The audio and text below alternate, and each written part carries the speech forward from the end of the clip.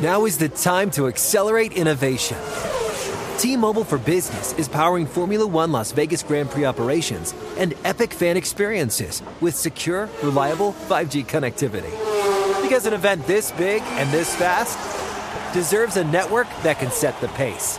See what our 5G advanced network solutions can do for your business at T-Mobile.com/now. View 5G device coverage and access details at T-Mobile.com. Introducing the first ever Grand Highlander, a mid-sized SUV with the ideal combination of space, performance, style, and advanced tech. The roomy Grand Highlander boasts 3 spacious rows with available seating for up to 8. Its available 362 horsepower hybrid max powertrain, unlimited and platinum trims, delivers the power, acceleration, and efficiency so your family can take on any adventure. There's even a standard digital key, a panoramic view mirror, and a 12.3-inch multimedia touchscreen, so you always arrive on time. Live life grander in the first ever Toyota Grand Highlander. Learn more at toyota.com/Grand Highlander. The following ad is sponsored by Pets Best Insurance Services. Pets come into our lives in many ways. Shelters, breeders, or unexpected encounters. But no matter how you found your pet, they become our perfect match. Unfortunately, finding the right pet insurance plan can be hard. That's where Pets Best comes in. With a little information about you and your pet, Pets Best will recommend a plan that meets your needs and budget. Visit PetsBest.com to learn more today. Your perfect pet deserves the perfect coverage. PetsBest.com. The Around the NFL podcast is not the official voice of the Los Angeles Chargers. Why the hell am I doing this? Welcome back to another edition of the Around the NFL podcast. My name is Dan Hanses, and I am joined by a room filled with heroes. Mark Sessler, Chris Wessling, and Greg Rosenthal. What is up, men? Hey, Dan. Oh, Wes is here. Wes is here. It's so great when Wes is here.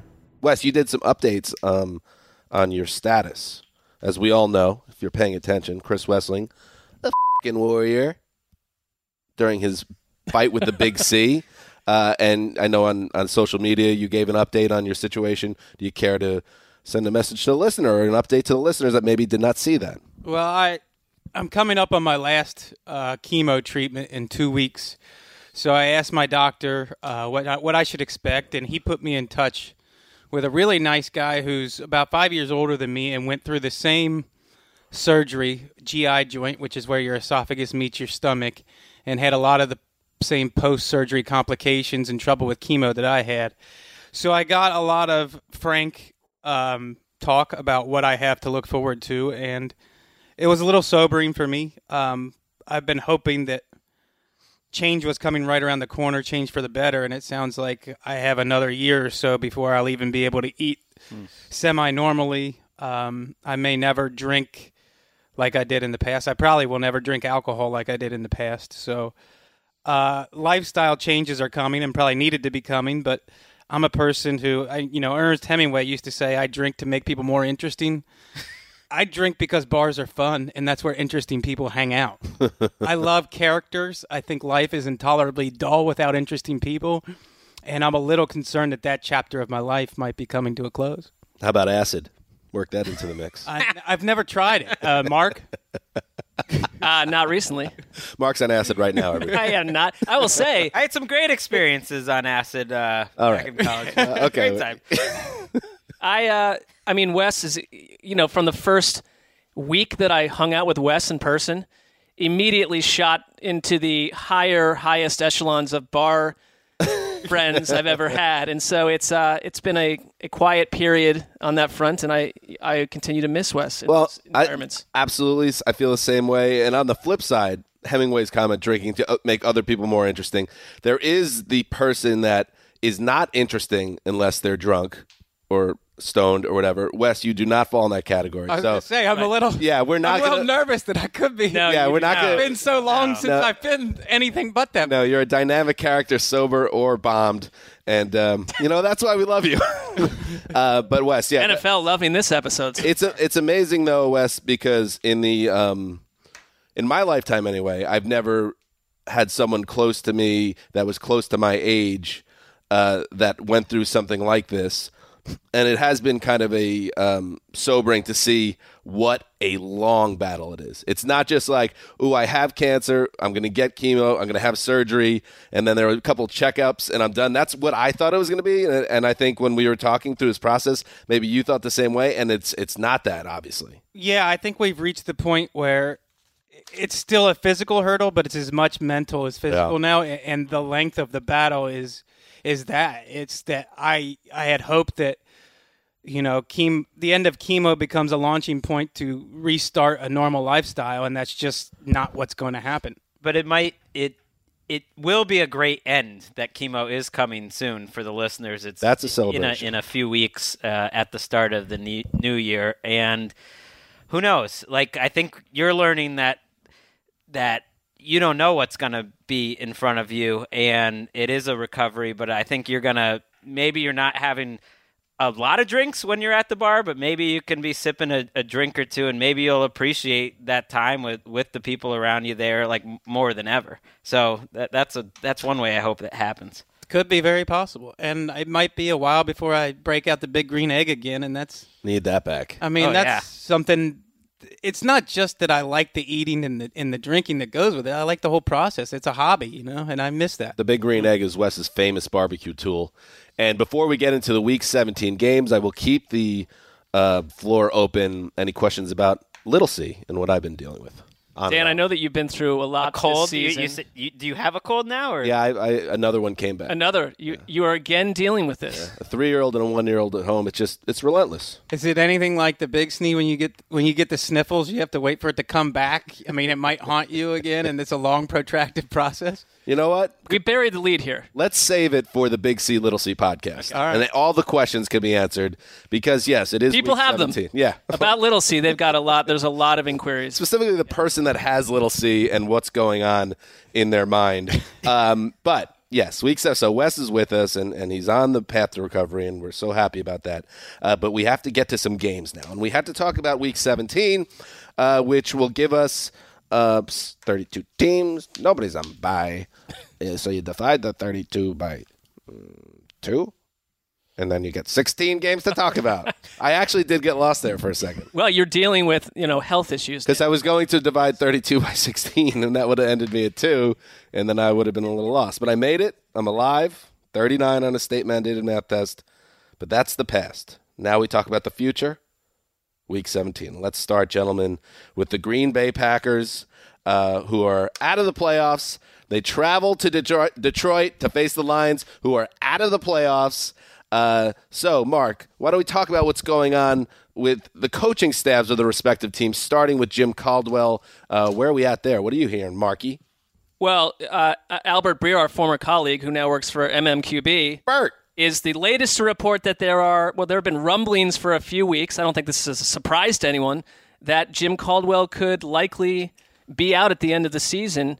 And, we've mentioned on this show that if you're Bob Quinn and you're a general manager who's not had a chance you inherited Caldwell and you come from the Patriots organization, that there are obvious links, if you're a Lions fan, to someone like Josh McDaniels or Matt Patricia as maybe someone that Quinn could reach out to and replace Caldwell with. My question would be, if you are one of those two prized Patriots assistants, is this a better potential job opening than the Giants, the Colts, the Cardinals, the Broncos, maybe even the Raiders? I don't know. Or staying with the Patriots. Or staying where they've stayed year after year in the face of temptation to go become a head coach. Yeah, the interesting part of that Breer note, and Ian Rappaport on NFL Network has really been reporting or at least hinting at this for weeks. And I don't think these reports or hints come out of nowhere. I think they have information where if the Lions don't end up making the playoffs or whatever, that Bob Quinn's going to want to get his guy. Breer's report mentioned that Jim Bob Cooter, who has overseen the best 2.5 years of Matthew Stafford's career, like the one thing the Lions have for sure now is a top 10 quarterback. I think he's had a really good year. He played really well last year. And the thought is maybe that Patricia would come in and they would keep Jim Bob Cooter to run the offense. I kind of like that little combination. Well, why not? So Jim Bob Cooter wouldn't be seen as a head coaching candidate after what he's done? Because other teams may see him that way. Is the bloom off the Cooter rose a little bit? I know he was a hot name, getting a lot of hot talk. the Cooter was getting that, but is he still getting the hot dog? Is the Cooter still getting a lot of it was love? coming from you yourself. So you know. Listen, people were hot about the Cooter, but at this point, it seems like maybe is he still a hot name? I don't know if it's just Matthew Stafford growing up and Jim Bob Cooter maturing, but he's played his best football of his career with Jim Bob Cooter. I think that's a fact. Well, yeah, he's not a problem at all now. I mean, he is a big-time asset. He's changed the way he's quarterbacked. He used to rely heavily on Calvin Johnson, and now he actually has to play quarterback. And, maybe they'll finally find a power back because that's something missing from their offense for years. They have a 3rd and 1 problem, the worst in the NFL, and that's been a problem for years. That, to me, in addition to the coaching, you have to change the way you do things on offense. They have to be more exciting, too. Like there's just a general malaise with the Lions. Doesn't it feel that way? I mean, yeah. Which begs the question, is Jim Caldwell getting a raw deal?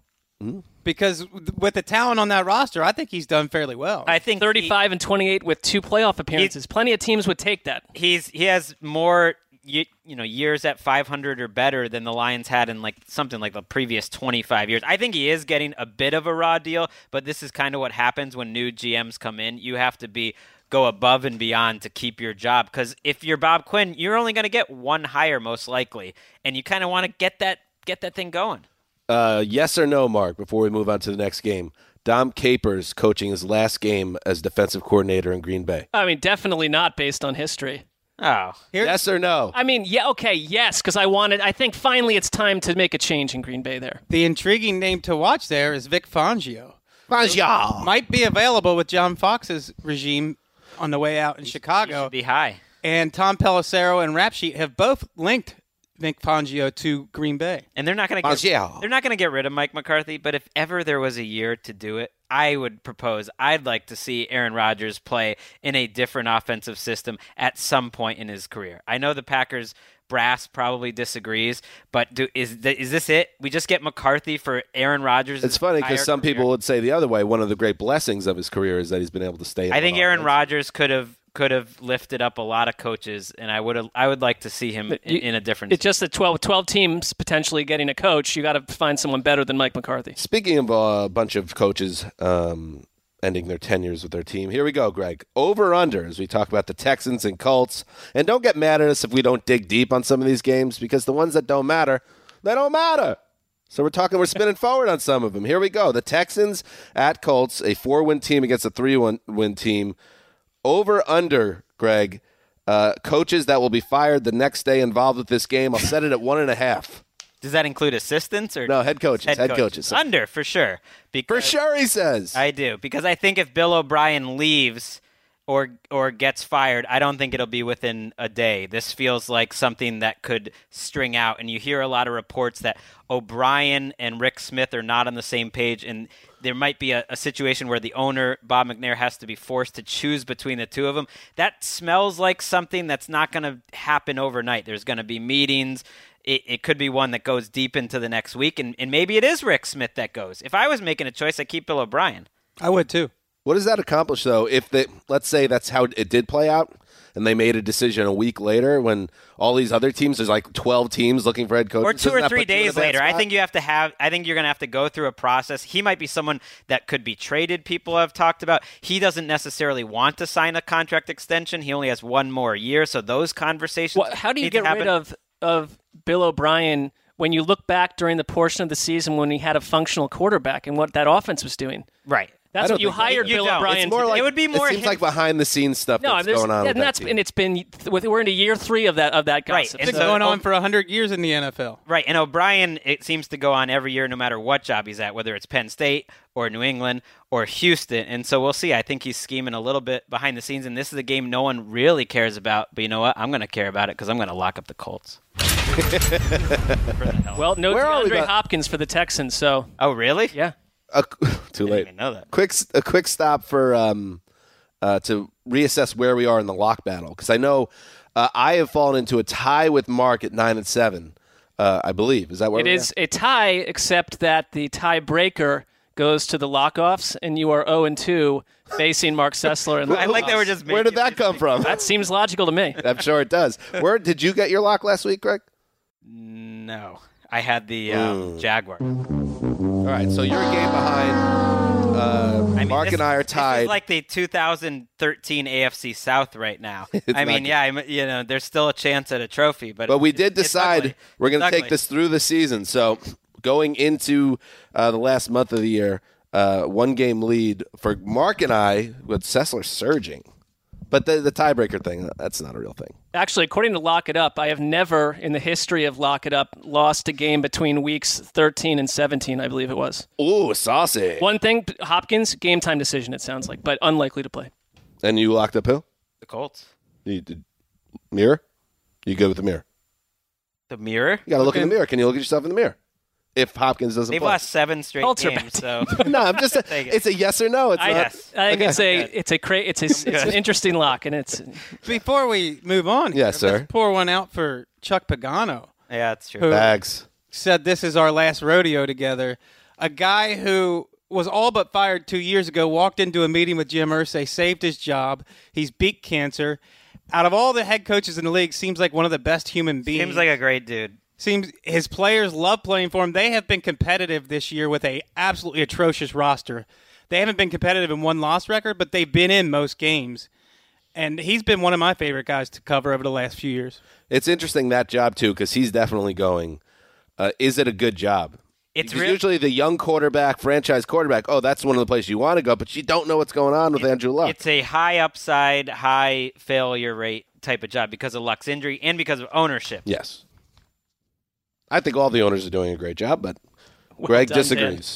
That's what I said. Just a little volatile. Let's move on to Chicago Bears.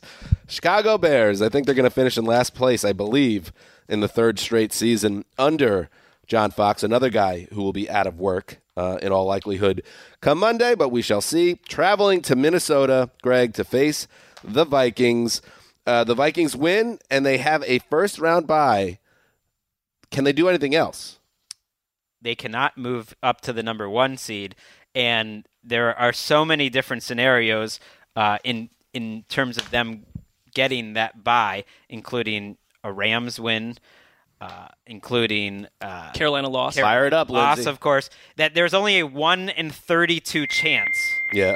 Ooh, 1 to 30. Ooh, this real permutation. Also with the That's what I'm talking Saints win, about. too. And a Saints win. playoff calculator. Greg just dropped the 1 in 32 chance. It's a 1 in 32 chance they don't get this bye, according to, I believe it was 538.com. No, it's because it's your modem. I think it's pretty safe. I think it's pretty safe, by the way, that they beat the Bears too. Well, and I just look at this Vikings team every week on Game Pass, and can you find a legit weakness?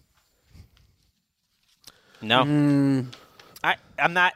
When the offensive line isn't healthy, I don't know if I really trust the running game. I don't know if it's a weakness. It's not really a strength. Sam Bradford could be returning to practice next week, which is strange. I don't need him in my Griffin life. has not been as dominant since he's been playing through an injury over the last month. That would be one, but they're still really good on defense. Yeah. They have that luxury of having 3 quarterbacks to choose from, but if something ever happened to Case Keenum, you would go either Sam Bradford coming back from his 800th knee injury or Teddy Bridgewater, who's thrown like 4 passes in the last 3 years. So that would be a very dangerous scenario. But I respect Case too much to call him a potential liability. He's been too good this year. There's no one like the Vikings in the NFL in terms of defense. Like, I almost wonder if the bye hurts them. They don't really need a week off. Maybe the offensive line needs to get healthier, but they have 8 guys on their team that have 700 snaps or more.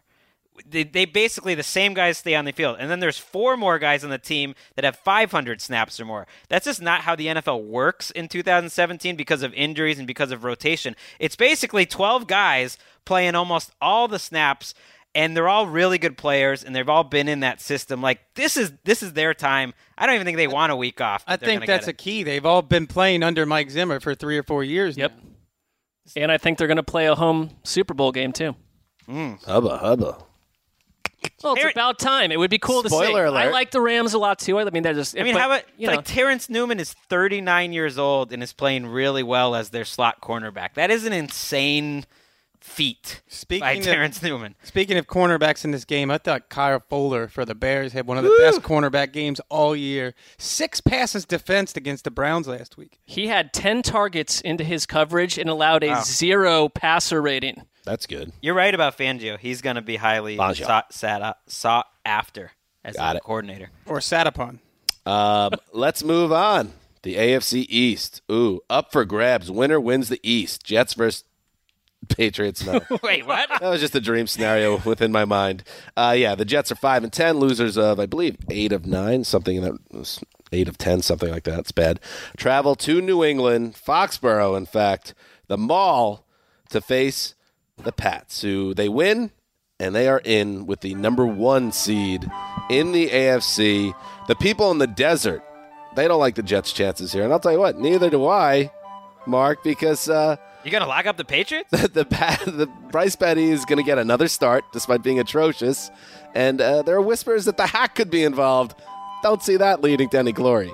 No, it's an ugly end to the year for the Jets, who I think have been, despite a record, I mean, they really struggled down the stretch, but for what people thought they would be and what they've been, I think Todd Bowles deserves to stick around. That's just my opinion. I think even some Jets fans don't agree. But can you ever in your life imagine a magical NFL scenario in a season absent of enough magic where this little Jets team somehow sticks around against the Patriots and maybe just some last-minute field goal that goes right through the uprights and gives New York a miracle win while the Steelers handle Cleveland to topsy-turvy flip-flop the AFC bye scenario? Me neither. Bryce Petty has stuck around against the Saints and Chargers. It hasn't been because of Bryce Petty. He's been terrible. The Jets have stuck around Bilal with Powell. Bryce Petty. Every decade or so in the NFL brings you a Ryan Lindley level quarterback like Bryce Petty, who is averaging less than 3 adjusted net yards per pass attempt, which is atrocious. This guy's terrible. And you asked last week, Dan, how bad can Hackenberg be? Well, he's got to be worse than the worst because Bryce Petty's the worst. Like, is he missing an arm? Like, what is going on with Christian? What's happening with him? In the truth of the matter, I want it. Here's one thing. We've seen him in the preseason. Hasn't been good. Yeah, not good. But Bryce Petty was awesome in the preseason. So what does the preseason tell you, you know? Maybe it's a neck-up scenario with Hackenberg. They won't even allow him What is it that you to see want? the field. This is the one thing that I'm going to get juiced up about, Mark. Let's hear it. Do you ever hear this? It's a bit of a cliche in football. Weather is the great equalizer. Judy Batista, our own Judy Batista, tweeted today, the Patriots just sent out an advisory for fans going to Sunday's game. Oof. Temperatures in single digits. Blankets allowed. Have them folded and draped loosely over arms for security. Mark, you're kind of a renegade. I feel like you'd put it tightly over your arm, not loosely. Tightly. How nice of you to allow your fan base, who's probably dropping, in excess of $200 a ticket to come watch this stink bomb of a game, to bring a blanket. How kind of you. And more bad news, this for you, Lindsay, because I know you're a real drone head. Drones not allowed in stadium or parking lots. So Are they ever? Are they usually? That is an odd comment. It's a weird thing to add. You can usually bring the drones. This game. How many drones do you have, Lindsay? You're up to like 20 now, right? Yeah, me and Trevor Bauer, the Indians pitcher, we work on them all the time. Do your drones have the candles that you collect on top of them so they can fly through the night too? I wish. That would be These a are not the serious drones you're fire hazard. This game does matter for the Patriots. I think they want to get some cohesion going into the playoffs. I think they're going to play. Oh, you'll get your cohesion. Well, they also need to win. Well, that's true too. But their linebackers are so terrible. And James Harrison, I have no idea. There's no way to know what James Harrison has left. But people that think that they signed him just because, get intel or whatever. Have you guys? No, they haven't been watching what the Patriots are putting out there at outside linebacker with Trevor Riley and just picking up guys. David Harris. You had, in the biggest game of the season, you had David Harris covering Le'Veon Bell one-on-one and Trey Flowers covering Le'Veon Bell one-on-one. It's one of the worst position groups, I would say, in the entire NFL. You've also had a lack of cohesion at receiver where Hogan and Amendola have been in and out. Hogan might be back this week. Malcolm Mitchell might be back this week, which would be a huge addition. You're throwing a Kenny Britt, Philip Dorsett, and Jacob Hollister in some of the biggest games, as well as the Patriots have done. They sort of need to get whatever their playoff group is going to be on the field, and I think Harrison's going to end up being a big part of that. We'll get to more on Harrison later when we get to the Steelers, but It's good news for the Patriots that he was released for being a jerk instead of that he's just completely washed up. could be both. Might be a combination, but we'll find out. Moving on. The Washington Redskins are finishing off a lackluster season. They're 7-8, and their reward in Week 17 is to face the New York Giants in the Meadowlands. Giants 2-13. They are a loss away from locking up the second pick in the draft this April. And here we go again, Wes. I'm going to do another over-under. Over-under that the starting quarterbacks involved in this game will both be with different teams or will be with different teams in 2018. I'll set it at 1. Push. Okay. I think Eli will be with a different team, but I don't see the Redskins letting a franchise quarterback like Kirk Cousins out of the building. Out of all the established quarterbacks in the NFL this year, my opinion on Kirk Cousins has changed the most. Wow. He has shown unbelievable grit, growth in key areas, taking a beating behind a patchwork offensive line, lost his 2 best running backs, lost 2 1,000-yard receivers, never got anything out of Terrell Pryor. His Pro Bowl tight end goes down. He's played behind 12 offensive linemen, and only Brady and Breeze have more completions of 20 yards. This guy is averaging 8 adjusted yards per attempt. He's on pace for his career best TD to interception ratio. He has carried a decimated roster to 7 wins. They ought to bring back him and Jay Gruden because this team will be a contender next year. Are you locking Kirk Cousins up? No, I'm just saying this guy, he is one of the most understood players in the NFL. He did not come up big in the past couple of years.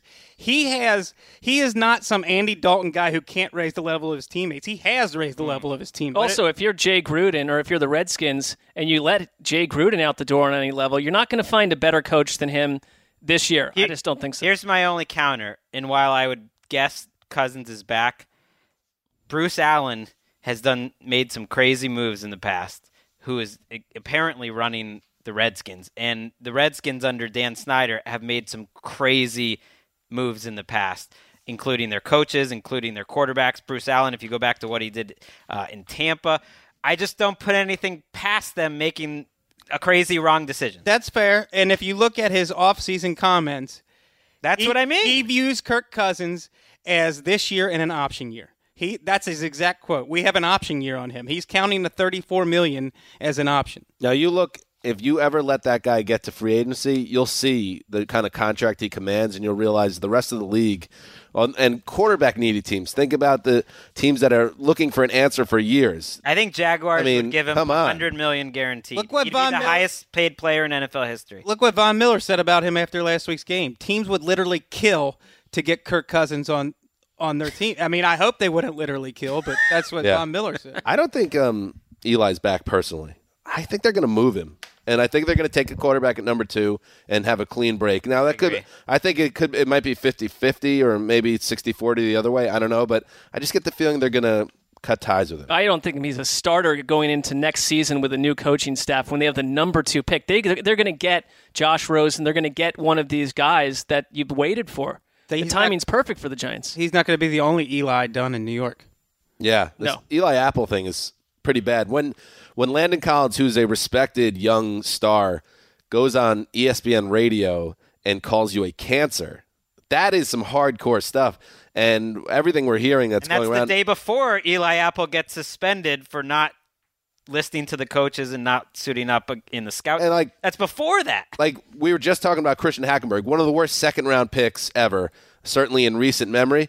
I mean, Eli Apple was a first-round pick of the Giants last year, 2016, and there's a certainty that he won't be back. That is a monster bad pick. It's a Johnny Manziel level meltdown for a player that a year ago had some promise. It's crazy to think because they really wanted Jack Conklin, who got taken. Tennessee moved up to take him at 8, and then they really wanted Leonard Floyd, reportedly. Didn't get either one of those. Reese takes Apple. Now Reese is gone. Apple's probably going to be cut. Like, it was just a disastrous sequence. Wes shouts to Bob McGuinn. Yeah, we never know what to do with these scattering reports because they're so diverse, and some of them, on some prospects, it can be like a 180-degree difference between scouts. But one scout said this to Bob McGinn before the draft: "I worry about him because of the off-the-field issues. The kid has no life skills at all, just a baby. He scares me to death." Well, he'll probably get a job somewhere. That was from Giants general manager of the past Mr. Reese. Let's move on and check in with the other two teams in the NFC East, the Dallas Cowboys and Philadelphia Eagles. Cowboys season ended in flop style last week against the Seahawks. They're playing for nothing. The Eagles are 13-2, and they are they locked in at number one? They are. I get confused about this. So they're locked in, win or lose. I think you're going to see them sit some starters. They clinched it. Ooh, this game we can miss this one. There is nothing to take out of this game, right? They're going to play Nick Foles, I think, throughout the game because he needs the reps, according to Peterson. Well, what if we want to watch Sudafed? Right. He's been Peterson's been non-committal this week. I think that's a mistake. Also, someone did a study of teams that rest their starters that have a bye, and it's a small sample size, but the teams that don't rest their starters are way over 500 in the divisional round, and the teams that do rest their starters are way under. Shocking. So I don't know. You don't want 2 weeks off. Resting your starters is completely blowing up the habits that you keep as a team all season long. Take that, Bill Polian. And one last note from the Cowboys, Dez Bryant is coming off a down season. It's his third straight year where he has not reached 1,000 yards, and he's played 16. He's going to play 16 games. He was asked if he would take a pay cut. He's scheduled to make $12.5 million next season. I haven't heard no talk about that, but if it comes, I don't know. Probably not, Bryant said Wednesday. Hell no, man. I believe in me. I think he has a $16.5 million cap hit, and they would save a lot by getting rid of him. I think most teams would. I think his nightmare game last week where he's calling for the ball, then he fumbles right afterwards, where he drops an open pass, it should do him in. They're passing it. Dak Prescott looks like another. How do you replace him? I don't know. You don't pay $16.5 million. You don't give him that contract to begin with, but you don't pay $16.5 million to an okay number 2 receiver. I told David Ely, our editor, that you start to form your off-season power rankings of tedious storylines that you're going to have to write 7 billion articles about. This Dez Bryant thing is at the top of my list right now. It combines a lot of elements. Yes. A lot of elements combined there, yes. I think they could change both coordinators in Dallas. I think the way that Prescott's looked, I think Scott Linehan might be someone's going to have to be the fall guy for how limited and tentative the passing game has been. That's been their biggest problem, has been their passing. I just had a vision, by the way, that they do cut ties with Dez. It's a financial decision primarily, combined with the lack of production comparatively. But in a true Cowboys move, even though they really need to add more pieces on defense, they take a wide receiver with they move up and take a wide receiver at number 6. I could see them signing Terrell Pryor. Moving on, the Cleveland Browns. Here we are, Mark. The Cleveland Browns are 0-15. If they do not find a way against the Pittsburgh Steelers, they will become the second 0-16 team in NFL history. And this is a bad spot because the Steelers need the game. They're playing at the same time as the Patriots, so they're not going to be resting anybody. So here we are. Browns, Steelers. Yikes. They're going 0-16. Yeah. You've had too many other options to prevent that, and this coaching staff has shown zero ability or urgency to correct what's been wrong with this team all season long. It is an impossible team to watch, and I will say this one thing from the angle of this fan base that's been through hell, that when they came back in 1999, outside of 1 or 2 seasons, they've been awful for almost 20 years, and up until a couple years ago, packed that stadium full every Sunday. People kept renewing season tickets. Those people are getting old. Their children no longer want to attach themselves to a generational loser, and you have at this point, I think, gone beyond the breaking point of asking people in Cleveland to continue to spend money on this product. This is an incredibly important offseason, but we say that about every Browns offseason. I think this is the lowest point of hope that you could ever possibly find as a Browns fan. No matter what the draft picks are, you have to find some sort of belief. You have college quarterbacks saying, I'm going to not enter the draft or find a way to not get picked by this organization. It is embarrassing, and they are the counter opposite of the team they are playing this week in the Steelers. A year ago, Hugh Jackson said he would jump into Lake Erie if the Browns went 1-15 again. Well, they're going 0-16. Yeah, he might have maybe an he's got it out there. Yeah. But he did start his press conference by being proactive about the situation, bringing it up himself. Here's what Hugh had to say. Really going to jump into the league? Heck yeah, I got to. So when, how? How, you just jump in. When, it's going to be at my convenience, and hopefully I can get a lot of people to come out. It'd be something that we're going to make special. He's going to do it in June. I don't like it. Don't like to do it for the reason why I'm having to do it, but I have to do on my word, and I just think that's what you do, and so I do get that. I made a statement. I got to back it up. So that's the type of person I am, so that's what we have to do. Counterpoint, don't do it, Hugh. Because it's not a good look. It's not I get it's fun and you're a good sport, but you're almost celebrating 1-31. Couldn't you die? Well, I also think he's not going to do it because he's going to lose. Because I think he's going to lose his job when he loses this game, and then there's no more like cutesy jumping in lakes, which is too bad for him. But they are last in the league in points. They were second to last in points last year. He's an offensive coach. In his 2 years, they've been 30th or worst in points and points allowed, and on both sides of the ball. It's like it's unbelievable how bad that they have been, and I don't think there's any way he's back. Do you want to hear more rumblings at this point that a change will be made? We've not heard anything. There's synergy here with him jumping in the lake, considering you put the Bengals in a sack in the river. And he could be winding up back in Cincinnati. He could take that sack. Is there a river connecting them? He can take the sack down to Cincinnati. Well, this is Lake Erie. This is not a river per se. So save it for the Body of Water podcast. On the other side, so the Browns, they're in a heap of trouble right now. On the other side, the Steelers, yes, a win at least gives you a shot to still get that 1 seed and potentially play at home if you see the Patriots again. But there's this drama now around the Steelers. A good week for a distraction because you're playing an 0-15 team, but in general, you don't like to have these things. James Harrison, released by the team, goes and signs with the Patriots, and now Steelers players have really been piling on Harrison. Marquise Pouncey, for instance, said that Harrison, quote, erased his own legacy. Let's hear more from Marquise. You don't want to be here, just come out and say it. Don't make it look like the team, like it's the team fault, no organization. Like, you think the organization want to get rid of James Harrison? Like, let's be serious. Come on now. Trust me, if I wanted out, I wouldn't let the team take the blame for it. I tell you, I don't want to do that. I want to be gone. I want to go somewhere else and play differently. I want to go start somewhere else. That's me as a man. Like, that's what I would do. I'm not going to run from it and say, oh, the team didn't play me, I want to get cut. Like, no, that's not what it was. Let's also hear from Bud Dupree. He's fired up. We really thought that he would be just a role model to us. We really wanted it to happen. We like him as a person, but just as a player, we just feel like he's just all about himself.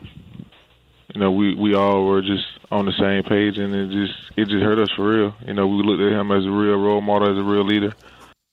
This is from Jeremy Fowler of ESPN. Players witnessed Harrison sleeping in a recliner during position meetings and snoring loudly while outside linebackers coach Joey Porter tried to teach, according to a source. Sometimes Harrison would skip meetings altogether, and when he missed practices for various injuries, player suspicions would rise when Harrison conducted his famous powerlifting sessions the same week or day. He left the building at random times, would leave stadiums before or during games on days he was inactive, and told teammates he was trying to get traded, released, or placed on injured reserve. Some bad blood for a guy that's a Steelers legend. Not a good way for By the way, Joey Porter, not just his coach, but a former teammate. Who he said he's close enough that he texted Porter before the Patriots signing and said, hey, should I do this or not?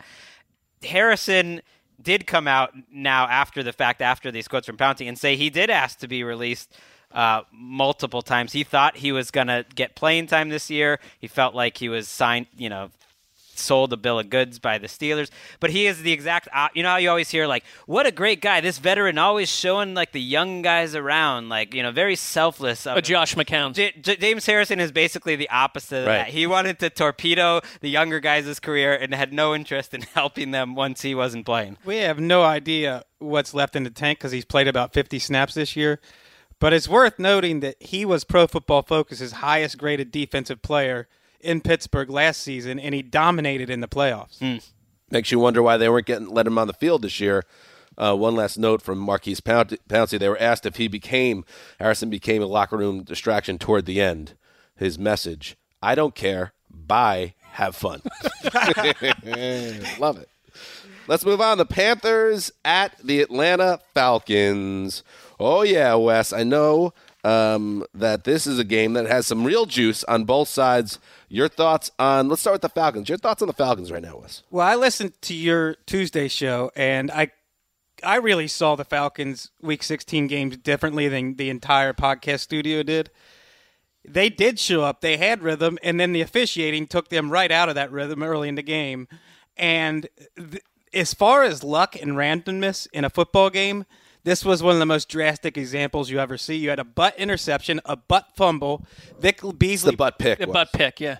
Butt pick, butt fumble. Vic Beasley bats a ball straight up into the air. It could have been easily a touchdown, and he didn't even see the ball. There were several plays like that. Julio Jones got manhandled by Lattimore on one occasion. There was no call on that play. This game could have easily gone the other way last week. And now they're playing a Panthers defense allowing 25 points per game and 385 yards per game over their last 5. And I think when this game hits about late third quarter and the Saints have a big lead on the Bucs, the Panthers are going to ease off the gas pedal, and the Falcons are going to sail right past them. Ron Rivera has said, they're playing all out to win, which makes sense. They're, have a chance at a bye still with if a lot happened, and they don't need much to happen to win the division. You win this game and the Saints lose, and suddenly the Panthers are playing a home game, so they have a lot to play for. It'd be hard for me to imagine them taking the foot off the gas, and I don't think Rivera thinks they're good enough to do that. I mean, they don't have any receivers. They lose Damiere Byrd for the season now. So why not save them if it's clear the Saints are going to win that game? If you're entering the fourth quarter, why not save your good players? I guess, what if the Saints are up by 20, what's the cutoff? If the Saints are up by 10, that to me, that's not enough. We see this every year when teams watch what other teams are doing. It's a little different, I think, with this situation. I think the Panthers also just want to play well. I mean, I think Rivera's kind of the Belichick mind of we're not good enough. We need to play well. We need to do our best to win this game. And if they're down by 13 points going into the fourth, that's an opportunity to make a comeback and put that in the bank that you could have going into the playoffs. Julio Jones looked good last time these two teams played. And he always looks good. That's not the problem with them, though. Julio Jones can't find the end zone this year. They're not. Lattimore on Julio is a great matchup. Yeah. And last time, there was extracurricular stuff that went along. But no way, I'm mixing it up. You're thinking of Mike Evans. Yeah, I'm thinking of Mike Evans. I think the Falcons they can lose, right, Greg, and still make the playoffs. They can lose and they'd make it in if the Seahawks also. But the path to the Falcons missing the playoffs is a loss. And I want to get it started. I'm done with the Falcons this year. I'm locking up the Panthers. Take it home, Carolina. We got a lock-off. Oh, it's a lock-off. I'm going with the Falcons. Yeah. They have been the unluckiest team in the league lately, and I think that luck evens out. Here's where I think their luck starts, though, is I'm not sure this is a good coaching staff. They have blown, the Falcons? They have blown so many situational games, including that Carolina game where they're up 10 points, and there's so many small things that happen within a game, and it keeps happening over and over. And maybe they're just snake bit, but at some point I think it comes back to coaching. Yeah, I think they have a good head coach. I think their offensive coordinator is a problem. Their head coach has not done well with, I think, a young, talented defensive roster. It is not a good defense. Their defense was pushed around by Carolina last time in a game that they really Their defense is playing better than Carolina's defense. They are playing faster. They're flying to the ball. And Carolina, we give Steve Wilkes all this credit for his blitzing, and it's leaving their secondary exposed. They got burned by big plays all throughout last week's game. And like I said, averaging 25 points per game allowed over the last 5 weeks. Saucy. All right, so we got a lock-off. Moving on. Cincinnati Bengals, 6-9. Surprisingly beat the Lions last week, ending Detroit's season, but now they travel to Baltimore to face a rival in the Ravens that have a path to the playoffs. Got to win a game here, and I think it's going to happen, right, Greg? Or at least win this game. I expect it to happen. If you win this game, you're the 5 seed. You also, I think, probably get into the playoffs, even if you lose the game, because all you need is a Bills loss or a Titans loss.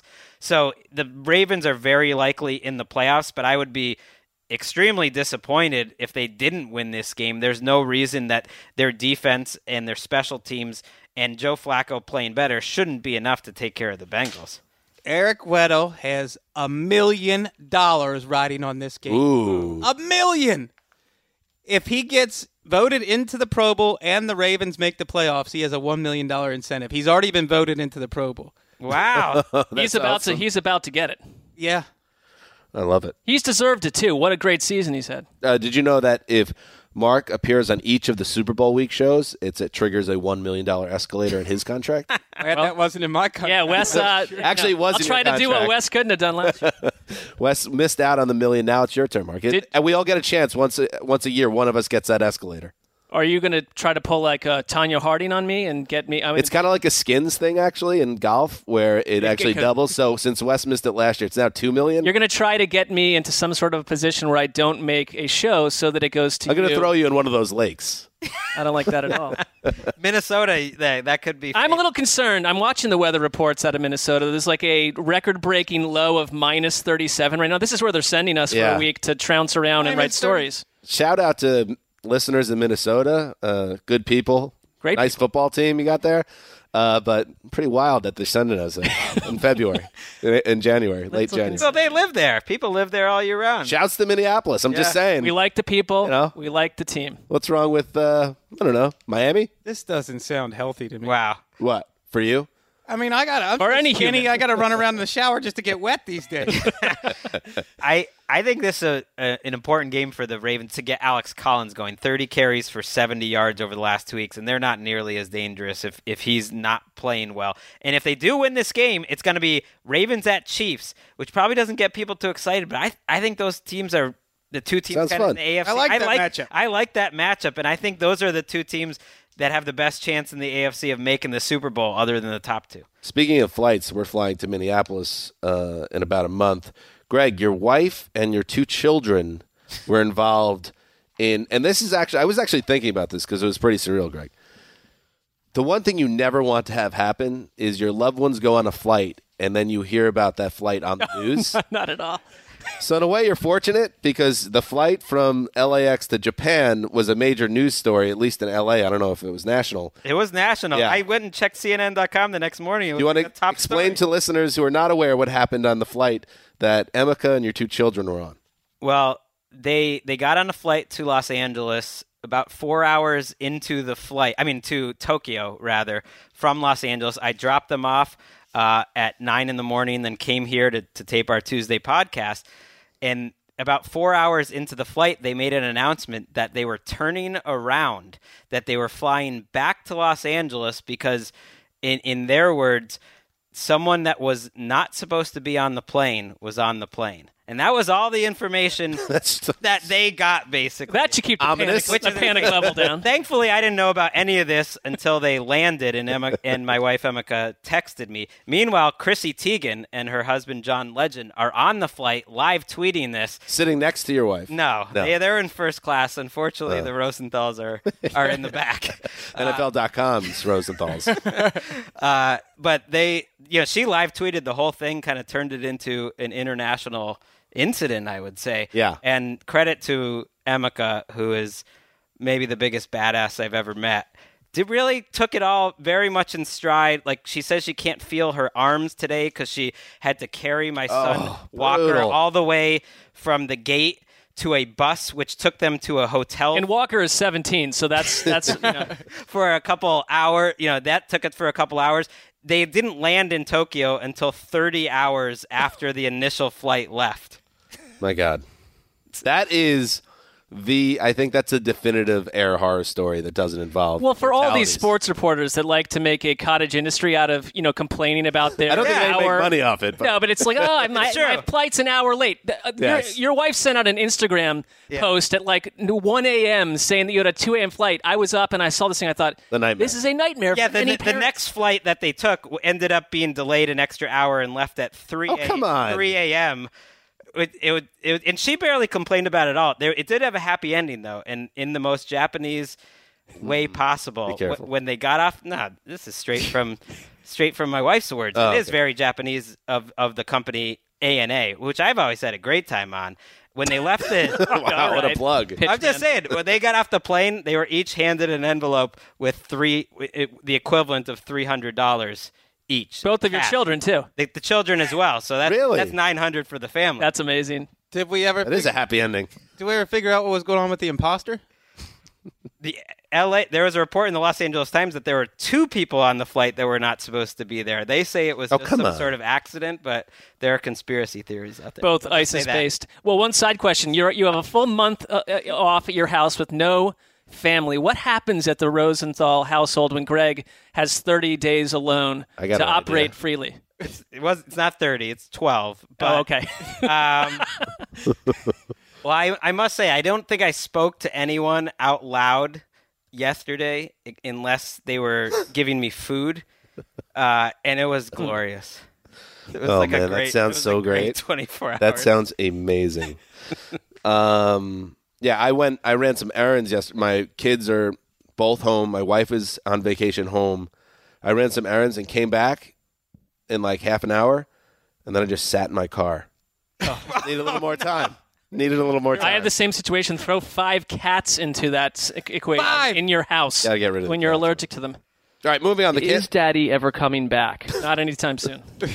The Kansas City Chiefs, 9-6, already have locked up the AFC West, locked into their 4 seed in the AFC playoff picture.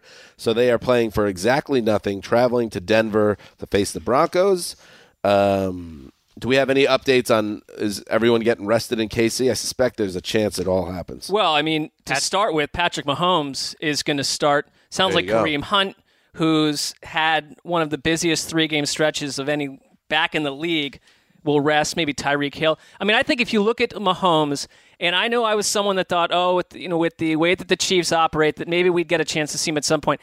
You could not have dreamt up a better scenario for when you actually did see him than they've locked up a playoff berth. Alex Smith has had a Pro Bowl, if not an MVP type season, according to some, and he's coming in simply in a game against a lost, rudderless Broncos team where, if anything, he gets a little bit of experience if they ever needed him in a pinch in the playoffs. I think it's a perfect situation for the Chiefs. Gets him some reps. That's true. It's a terrible situation for Vance Joseph because I think the chances that he loses to the Chiefs' backups are fairly high, and there could not be a more embarrassing way to end your season and perhaps encourage a coaching change than to lose to your big rival's backup quarterback, especially with Paxton Lynch in the mix.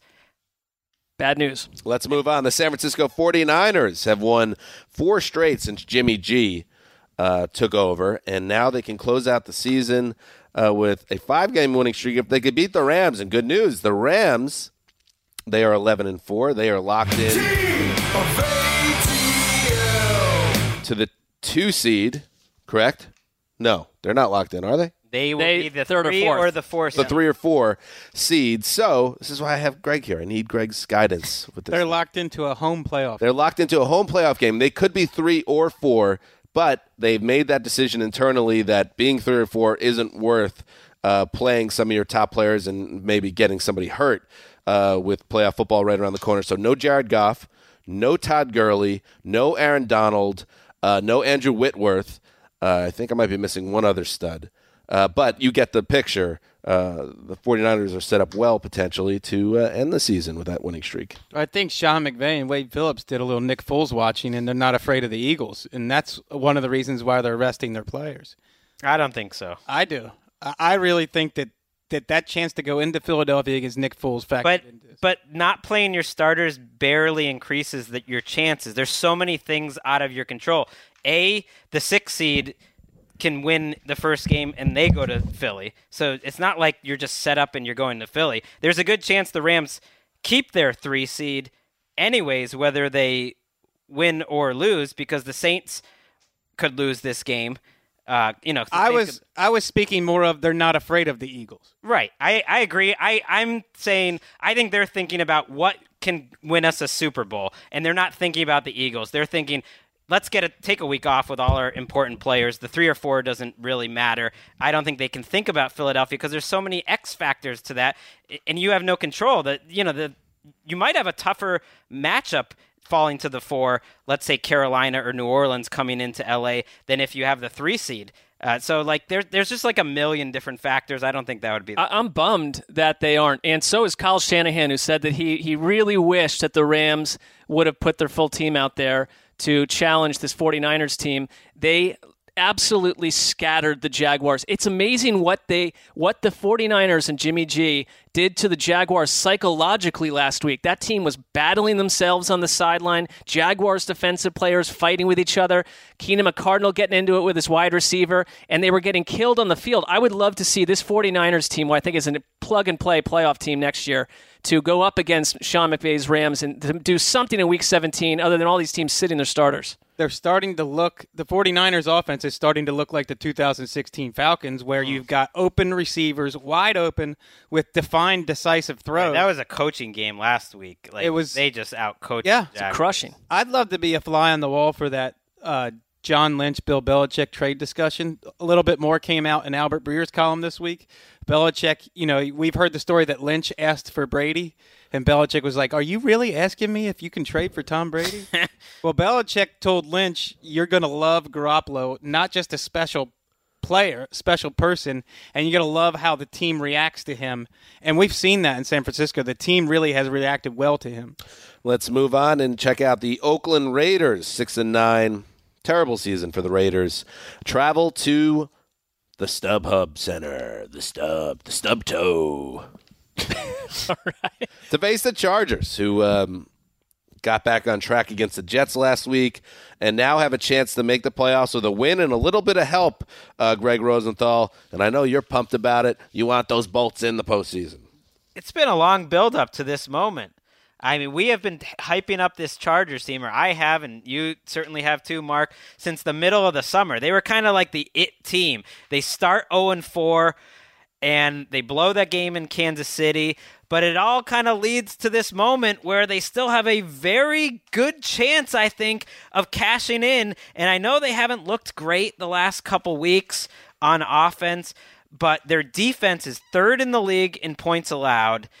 If their defense can do anything, it can certainly control Derek Carr. I think you can get a healthy game, forget about those last 2 weeks, play well offensively this week, and I think it would make such a great statement karma-wise if the Chargers get a little bit of luck on Sunday with the Titans losing and you get into the playoffs, and it's like, these are the new Chargers. The San Diego Chargers were the ones that were old Charger, and we're getting some good luck this time. Listen. And they're going to do it, too, of course. They are going to do it. I picked one Super Bowl team, the Giants, who are a flaming trash bag and one of the worst teams of my adulthood. But I also picked the Chargers. Your adulthood. And I believe so much that they're going to do it that I'm going to lock it up. All right. And you're on a roll, so this is good news for the Chargers. It is good news for them. Yeah. I don't think they'll even find out about it, but if they were. Melvin Gordon's ankle is something to keep an eye on. Says he's going to play. Says he's going to play, but is he going to play effectively? We'll see. It's a good question. And run defense and rushing offense are not nearly as important to winning football games now as they were 15 years ago. But I would like to see the Chargers play better against the run. Bilal Powell had way too many big plays against them last week. Billy! And for them to run the ball to keep defenses honest, because the Jets' defensive line controlled the line of scrimmage and put a lot of heat on Phillip Rivers last year. The Chargers' running game has been inconsistent all year. And Bosa and Ingram have been very quiet the last 2 weeks, and this team just is not the same unless those two guys are special. I don't know if it's just been the matchups or it's the end of a long season, but they need to be excellent. You know, the great thing here is, though, they get Corey Legit back, it looks like. They're getting Denzel Perriman back this week, and they're playing one of the most conservative, poorly coached, dead-in-the-water offenses I've ever seen. I mean, they are huge favorites in this game, which they're double-digit favorites, which makes me a little worried when you're the Chargers, but I really do think that they're going to roll. I want to see at that stadium because this is the game you're worried about from a StubHub Center angle, that L.A., whenever you go to a sports bar in L.A., still, it is flocked filled with Raiders fans. They are all over this city, and that's going to be a home game for the Raiders. Imagine if the game mattered for the Raiders. It would have been 90-10, potentially. Well, we'll see. Come on, Chargers. It matters. You're here, get out. Get a ticket. It matters for Jack Del Rio, I feel like, and it could matter for Jack Del Rio, and it certainly matters for their offensive coordinator Al Downing, who essentially got Todd Downing, rather. Al Downing was a baseball player. He's a pitcher for the Dodgers who gave up a very big home run. It really felt like Downing got that job because he's Hank Aaron, 7-15. There you go. One name change, Greg, blew you up there. I'm sorry. Al Downing, 1974. I don't know where. Proved one to the hammer. AC Cowling? No, that's someone else. That's someone else entirely. You know who this is, damn it. I think Derek Carr and Downing are very close, and that was one of the reasons Downing reportedly got the job, and they decided to make the change of getting rid of Bill Musgrave and upgrading and getting Downing this job, and it has backfired horribly.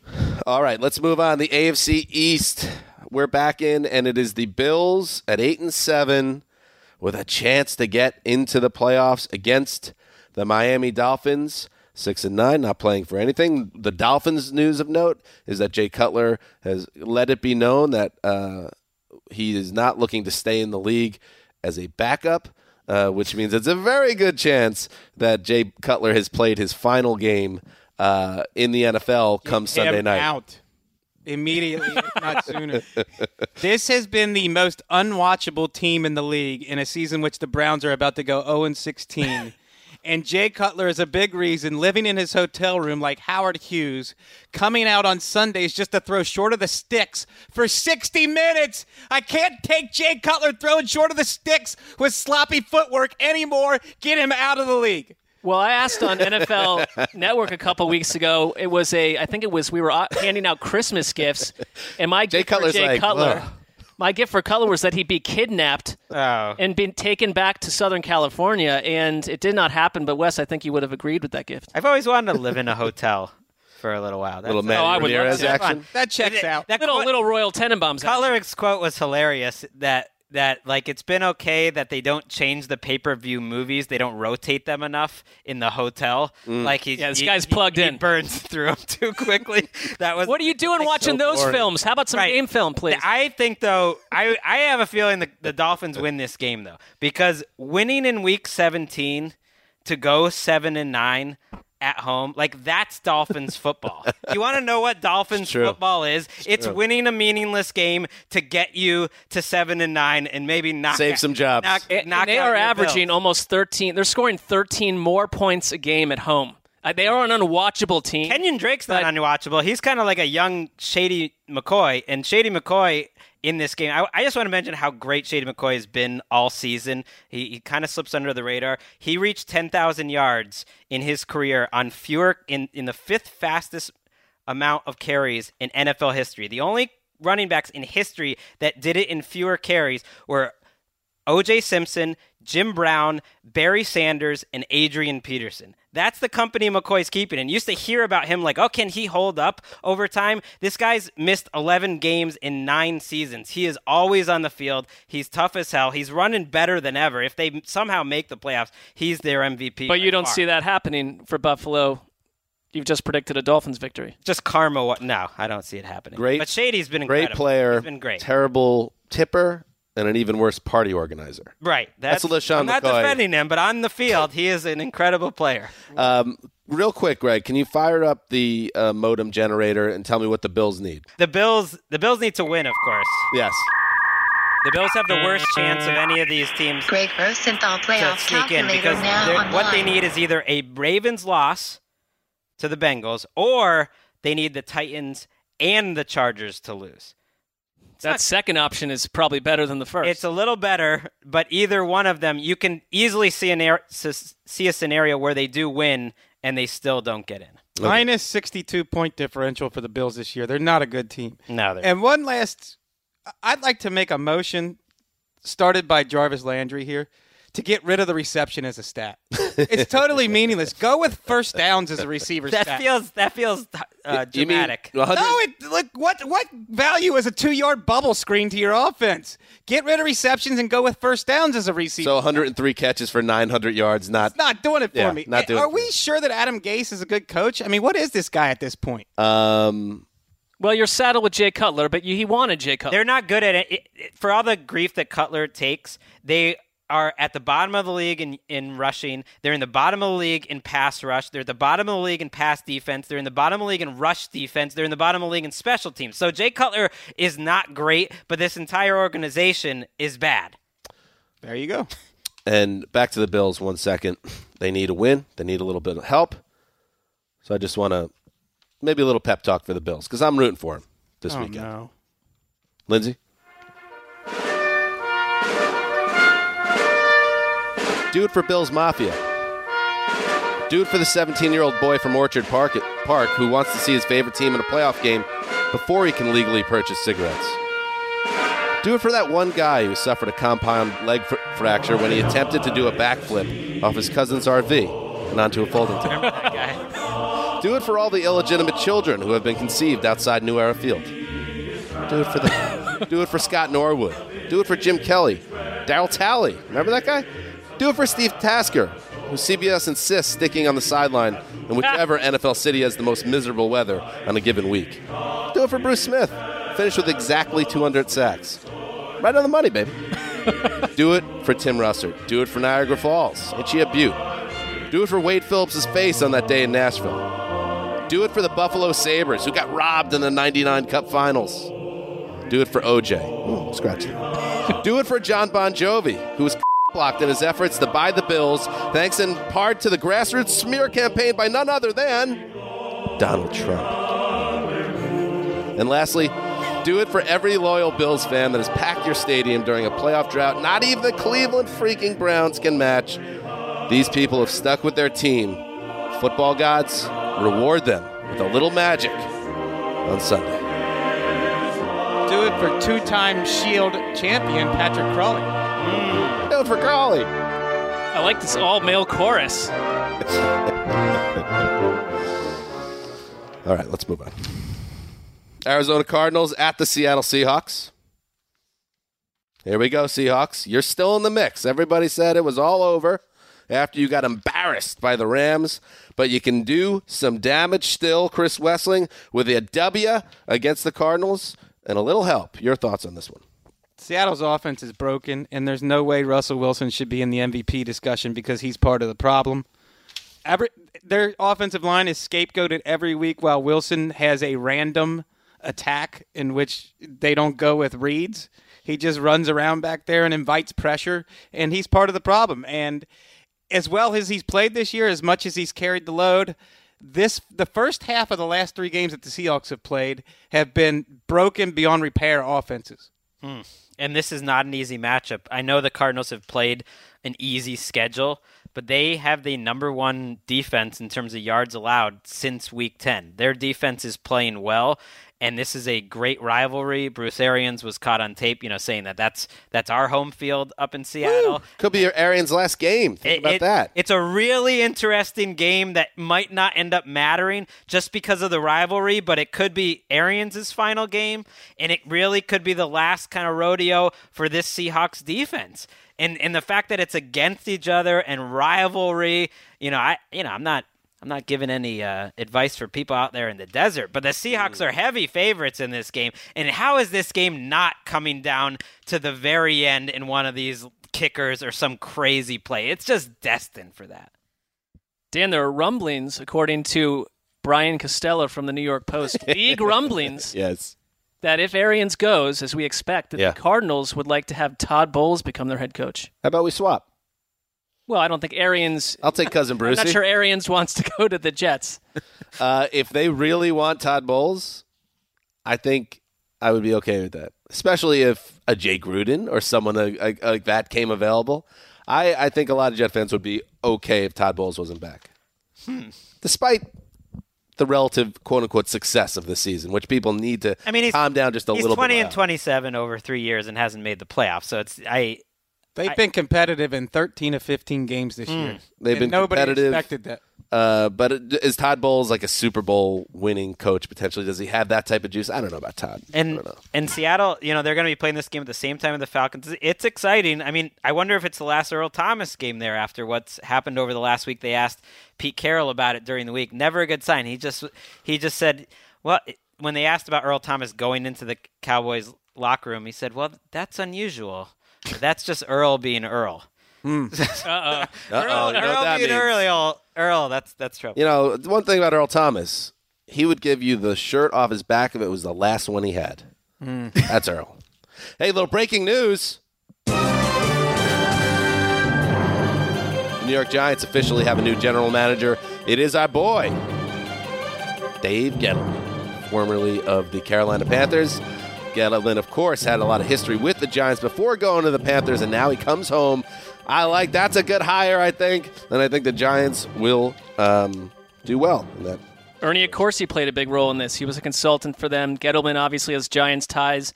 And I wonder if Accorsi would continue to play a consulting role for them, and they're going to get their quarterback. Well, so much for blowing it up. They basically are continuing the same run of people and the same tree of executives that they've had going back to George Young in the 70s. It's a successful organization. Yeah, but which is not Greg. bad, right? I mean, I know you were calling for that, but this has been a successful organization for a long time now. The downturn in that roster coincided with Gettleman leaving for Carolina. I like Gettleman, so I think and building a Super Bowl team and a contender this year. I do wonder what it means for Eli. You would think maybe it helps his chances of sticking around. More hog mollies are coming to Jersey. Blue Goose pass rushers. Some Blue Goosers. Yeah. All right, moving on. The New Orleans Saints are 11-4. They can win the NFC South with a W. That's correct, right, Greg? Just win it in. That's absolutely correct. Very nice. And or a Falcons win. Or a Falcons Get it for win. them. There you go. And the Bucks are their opponents standing in the way, Greggy. I don't think this is a layup for the Saints. First of all, the Bucks have played the other two NFC South teams the last 2 weeks, and it's come down to the final possession, so you don't have to look back too far to really test that out. I also think the defense in Tampa is healthier than it's been all year. Quan Alexander, Levante David, Gerald McCoy, Brent Grimes, they're all actually on the field at the same time, which is nice. And Jameis Winston is easily playing his best football of the year over the last few weeks. As bad as Jameis has looked at times this year, and his numbers are better than he's really played, only two quarterbacks in the league have a higher yards per attempt than Jameis Winston. Tom Brady and Drew Brees. Now, that's misleading. I don't think he's at that level, but it hasn't been a disastrous season. This team can throw. They're at home. I don't think this is some layup for the Saints to just go in there and get an easy win. As always with Jameis Winston, you have to add the caveat that apparently turnovers don't apply. Well, he only has 8 interceptions this year, 18 touchdowns. How many fumbles did he lose last week alone? But he have 9 turnovers. Between him and Jay Cutler, they are really struggling with the center exchange snap and stuff like that. Sort of a basic element to playing quarterback, but okay. I like what Manti Te'o threw back in your face last week when you said he wasn't A.J. Klein. He was great. Played a better game than A.J. Klein's ever played in New Orleans. Manti Te'o stepping up is like a sign, and I think we talked about this on the Pick'em show that everyone should watch on Saturday. Start watching it. When you have players come off the bench and start playing really well for you, like that's a sign of you're having kind of a good season, a good organization. The Saints have done that all year. And if you have not seen the Pick'em show yet, and you were wondering, hey, what happened to all the Manti Te'o fake girlfriend jokes? Brought that back. Coming up Look this forward week. to that. Coming up. Yeah, what a tease. Bringing it back. Te'o jokes. Honestly, if the Saints lost this game, what a disappointment. I don't think they'll lose. I just in a division game where there's a lot of heat here, Lattimore and Mike Evans last night. I expect biggest game they've had in half a decade, and I think I trust them as much as I trust Pittsburgh to take care of their business. I think they can attack you in so many different ways, and this Bucs coaching staff basically it already feels like they must know they're going to get ejector seated for John Gruden. Yeah, you've got a wide receiver under a police investigation right now. And you got Mike Evans, who blew up against Marshawn Lattimore last time they played. They outplayed the Panthers last week. They did. And the week before, it was I think the Saints are a much better team than the Panthers. I think they're going to win the NFC South. I like it. 4 days from now. Lock it up. I already locked it. That would be ridiculous. You mentioned the wide receiver with some legal issues right now. I was going to ask if anybody in this room was perhaps driving a Chevy truck on Christmas Eve down in Florida. Negative. Well, we were here Christmas Eve. Well, at least... Well, were we? We have an alias. Well, unless you zip down there on a quick flight or something. I drove a Dodge Ram for about 10 years, but it's been a while. All right. Wes is a figure of suspicion. Well, Greg, certainly. He was trying to deflect.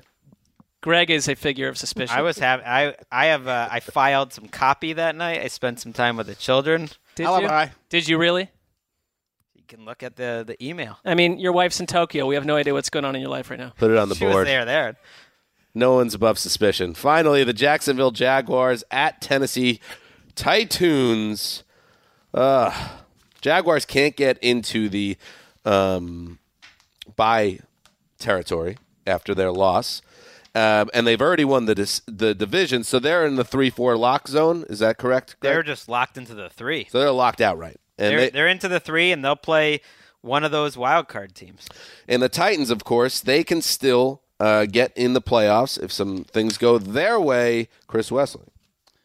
If I'm a Titans fan, I want them to lose this game. I know that sounds harsh, but to me, the long-term benefits of putting Marcus Mariota with a good coaching staff outweigh winning this game and being a lamb to the slaughter to whichever first-round team you are going to play. Which could be although it could be the Jaguars again, a team that they did, and it was a long time ago, but they did drop a hammer on them back in week 2, 37-16. Really, the high water mark of the Titans season was early when their offense was clicking against the Jaguars and the Seahawks. It had a lot in common with the Jaguars game against the 49ers where they didn't get out to a lead and the other team ran the ball down their throat. Titans also have a general manager with Patriots ties. Yeah. I almost would view this job as more attractive than the Lions one potentially. I would too. And maybe it'd be a Josh McDaniels type of spot. I think that would make a lot of sense. It's a fascinating game. If you think about it, last year at this time, it was the game that knocked the Titans out of the playoffs and ultimately got Doug Marrone this job. Their entire franchise history was changed by Marrone kind of owning them late last year. He could now kind of change the Titans franchise by going out playing to win this game, and they say the starters are going to play. I think they want to bounce back after last week. They're such a better team than the Titans. They really should win this game. If it's a fascinating game, it will be the first fascinating Titans game I've watched all season. I like the Jaguars. Are we putting all of Marcus Mariota's struggles this season on his coaching staff? No. Yes. I don't know if he's not seeing if things clearly. He's certainly making decisions where he's reading a defense in a certain way, and it's not coming out the way he thinks. Doesn't have a lot around him either. Yeah, his footwork's been off too. And how middle of the season, they had 4 rookies they were trying to get involved in offense, and they don't do much anymore. Where are those rookies? Well, it's like they have the smash mouth approach, and then they've got the spread hurry up, which he's clearly better at, and they're trying to meld that. How about you just have the part that he's actually good at? How about you build the offense around him instead of trying to go with your 1990s smash mouth nonsense? We will see a lot of Derrick Henry in this game, though, because it's exotic smash mouth. DeMarco Murray is hurt, and this was a game where Derrick Henry really ran well against Jacksonville the first time around. 2 concerns I have with the Jaguars. Leonard Fournette looks slow and hesitant coming off a series of injuries. And Blake Bortles' mechanics really regressed in the crucible of a close game in the fourth quarter. Several different drives, he looked like 2016 Blake Bortles. And their defense got taken apart by Jimmy G. They're not playing Jimmy G this week. And that was a coaching thing, and I just don't. Coaches getting specific matchups, and you just don't. That's the thing. I don't trust Malarkey to be able to do something like that. No. There's no Marquise Lee still for the Jaguars, which is a big loss for them. The next time you hear from us will be Sunday night, New Year's Eve, in fact. No rest for the weary, Mark, because guess what? New Year's Eve, we're doing like an hour and 20-minute mega wrap-up, and then the next morning, get on up because it's Black Monday. I love how the calendar worked out this year. It's really been beautiful, perfect for us. Very healthy. But we're not complaining. We have good jobs. Anyway, so until Sunday night, make sure you check it out. It's the flagship program. And check out NFL Pick'em, which airs, I think it airs 2 times. Check your local listings. And yes, there is a hot Manti Te'o callback. Do people still have local listings? I don't know. Just their guide, I guess, on the DVR. TV guide. This is Dan Hanzus signing off for Quiet Storm, the mailman, the old boss. You don't mess with the Fulton behind the glass. Till Sunday night, week 17.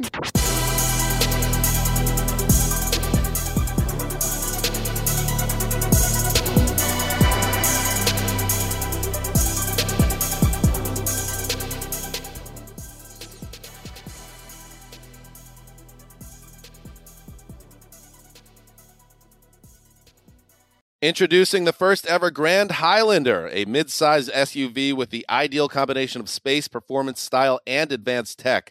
The roomy Grand Highlander boasts 3 spacious rows with available seating for up to 8. Its available 362 horsepower hybrid max powertrain, unlimited and platinum trims, delivers the power, acceleration, and efficiency so your family can take on any adventure.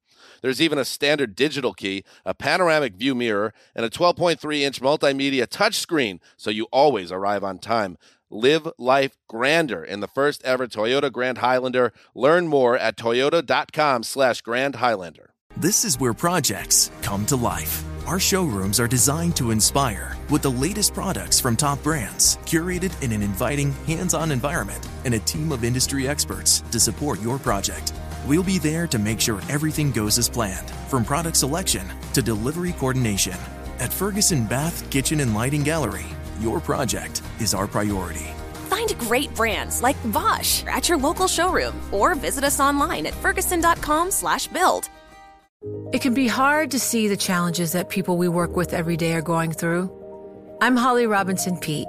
Join us on The Visibility Gap, a new podcast presented by Cigna Healthcare. Download it wherever you get your podcasts.